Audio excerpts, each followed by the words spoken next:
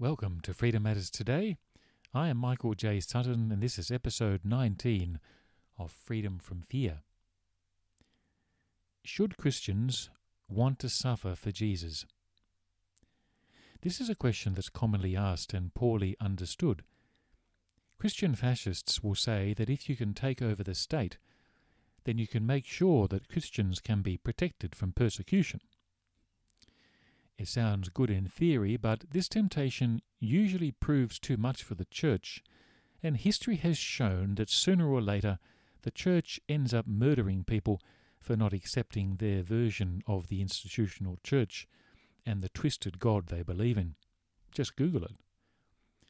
Outside the nightmare of organised religious experience or Christian fascism, should Christians want to suffer for Jesus?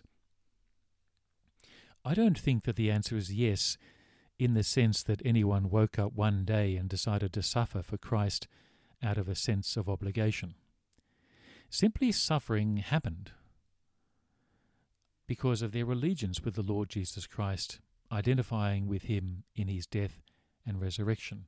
In other words, suffering occurs because people know Christ.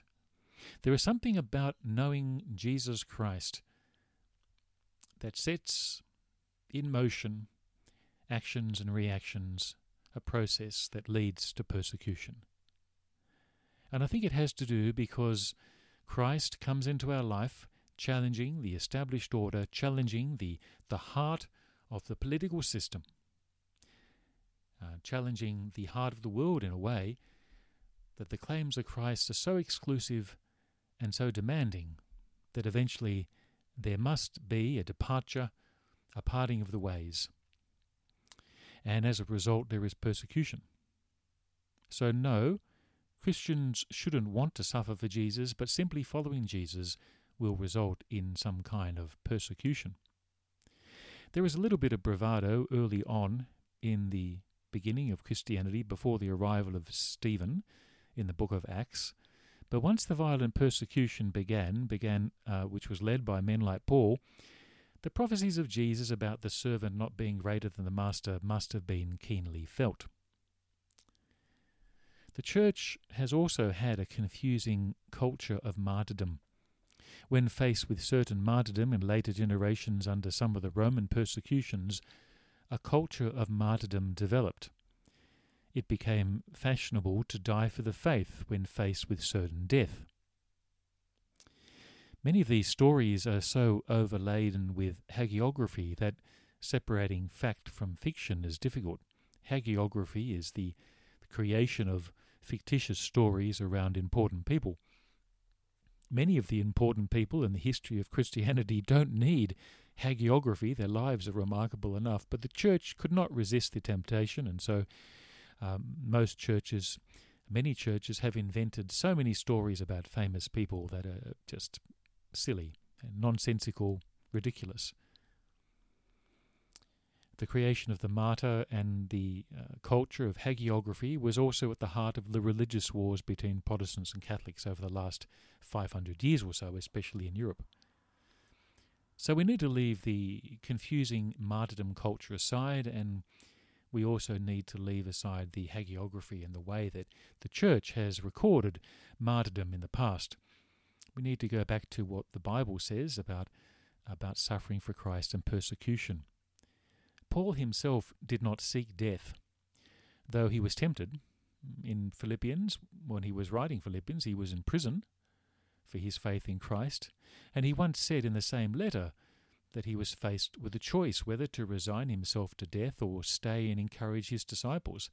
He says in verse 23 of chapter 1, "I am torn between the two. I desire to depart and be with Christ, which is better by far." He's in prison, suffering, so no doubt he feels this tension between wanting to go home to be with Christ in heaven or to stay for the sake of his disciples. Yesterday we discovered that Paul's understanding of faith was not based on himself or anything that he did, but on what Christ had done for him. As a result, he wanted to receive Christ, and he wanted the righteousness of God through faith. Even so, Paul wanted to go forward, seeking to know Christ more. He wrote, I want to know Christ, yes, the power of his resurrection and participation in his sufferings, becoming like him in his death, and so somehow attaining to the resurrection from the dead. This sounds a lot like Paul was looking for trouble and trying to find it. I don't think he was. Are Christians looking for persecution? No, but if they follow Christ, they will always find it. Indeed, faithfulness to the person and work of Jesus will reap persecution, and it will mainly be from the church. Are Christians looking for persecution? We have many anecdotes of this, I suppose, in our lives. You probably have yours, of your encounter with people who are being persecuted in our Western world. I was once on the train and there was a seminary student who was speaking very loudly on the phone about, in her view, the stupidity of people not coming to faith, why people were stupid for not being Christians. And she had a problem with atheists, and she was going on about how atheists were stupid and so on, speaking incredibly loudly. Most people, normal people, would agree that, regardless of what she was saying, this was inappropriate behaviour. A kind atheist in front of her turned around and said rather politely that, while we agree to disagree, I think everyone in this carriage agrees that you need to keep your voice down. Now, was she being persecuted? She said later that she was. Christians today in the West like to think that they're always being persecuted, and is always unwarranted and unfair, and that all Christians are innocent of the charges laid against them. Maybe they just have their head in the sand, or maybe they're the ones who are just plain stupid. Anyone who has any understanding of the role of the church in the West in the last generation would be deeply aware of the many failings of the Christian church, and no, they're not conspiracy theories. There is rampant child sexual abuse in the Christian church. It's not a conspiracy theory, it's fact.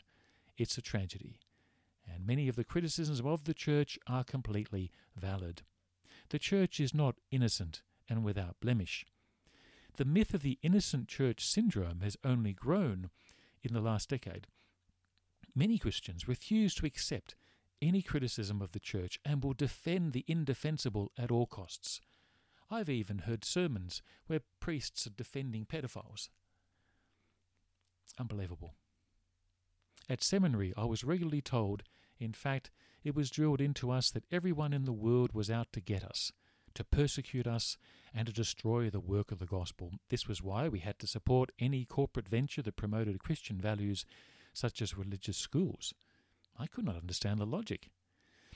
It's a bit more complicated than that. Most of the criticisms against the church stand up to evidence, plain and simple. In addition, we need to consider the actions of political leaders who claim to act on behalf of God, especially in America. American foreign policy contributes indirectly to much of the persecution of Christian assemblies around the world, partly by guilt of association, especially in nations that are on the receiving end of what some used to call the Crusader nations. The Bible anticipates suffering for Christ as normal, to be expected and part of the Christian experience. Paul writes in Romans chapter 5, verses 1 to 5. Therefore, since we have been justified through faith,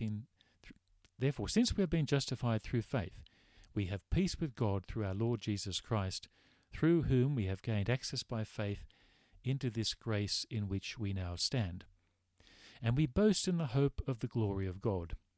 Not only so, but we also glory in our sufferings, because we know that suffering produces perseverance, perseverance character, and character hope.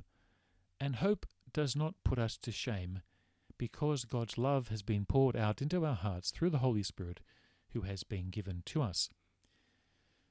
So St. Paul not only says that suffering for Christ is normal, but he links it in with this chain of growth. We glory in our suffering because suffering produces perseverance, perseverance character, and character hope. What he seems to be saying is that if you crave hope and character and perseverance, the path or the door through that to reach that place is suffering. And hope does not put us to shame because God's love has been poured out into our hearts through the Holy Spirit. St. Peter also agrees. He writes in 1 Peter chapter 4, verses 12 to 16, Dear friends, Do not be surprised at the fiery ordeal that has come on you to test you, as though something strange were happening to you. But rejoice, since you participate in the sufferings of Christ, so that you may be overjoyed when his glory is revealed. If you're insulted because of the name of Christ, you're blessed, for the Spirit of glory and of God rests on you. If you suffer, it should not be as a murderer or thief or any kind of criminal, or even as a meddler. However, if you suffer as a Christian, do not be ashamed, but praise God that you bear that name. What Peter is saying here is that suffering for Christ, this fiery ordeal, is a kind of test, I suppose, but it's a reality of the life of a Christian, and Christians ought not to be surprised at this fiery ordeal, this suffering.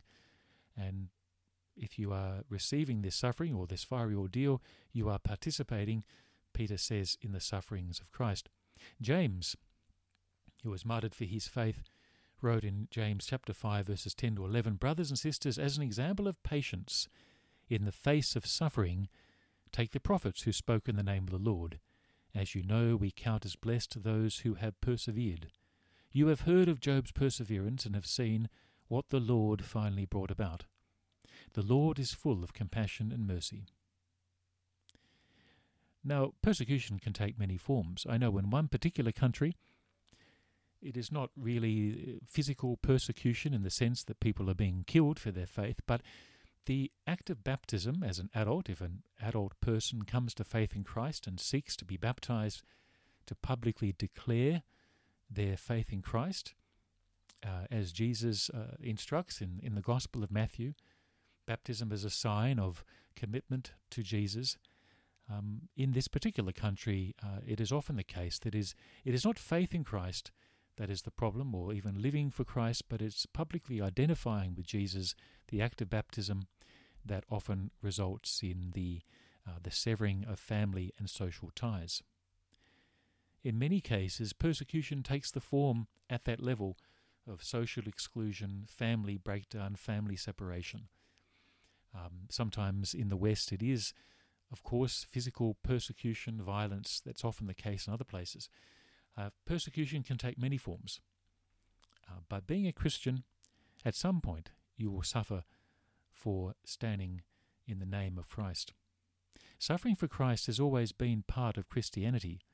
Suffering for Christ was commonplace in the first few centuries of Christianity.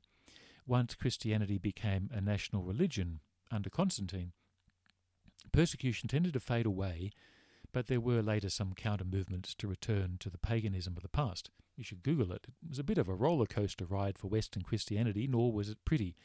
It was often terribly violent and tragic. When the church and state unified, it became a nightmare, and that nightmare lasted over 1,000 years. Google the fall of Constantinople, and then the Crusades, and then the religious wars in Europe. If you want a sad story, then that's the place to start. Suffering for faith in Christ did not end when national churches were formed. The persecution simply changed. This is the truth that Christian fascists want to hide.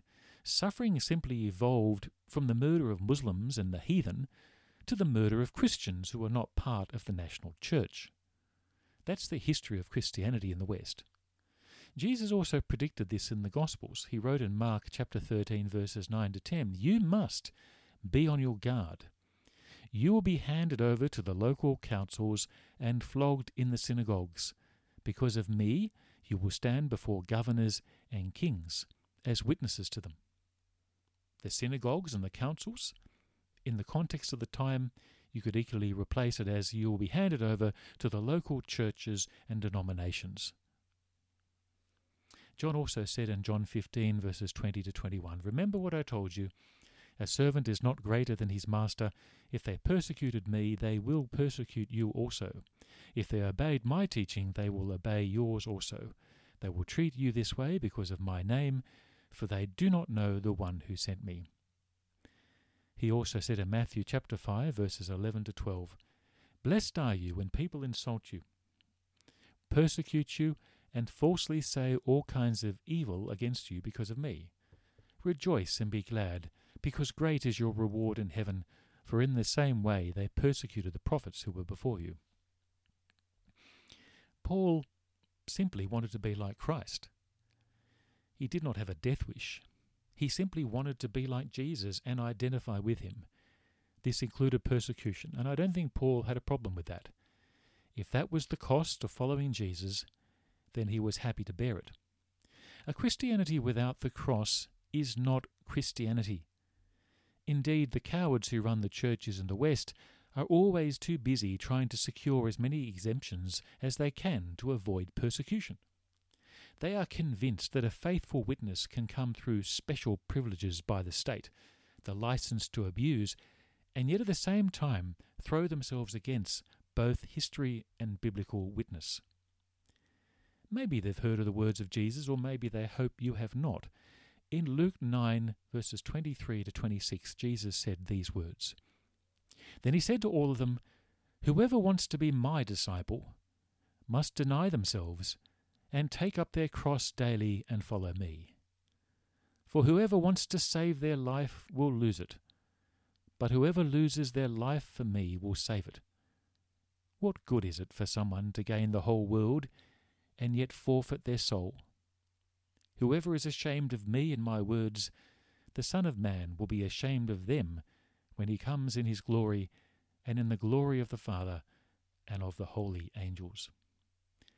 Remember, freedom matters today because you matter to God. Thank you for listening to this podcast.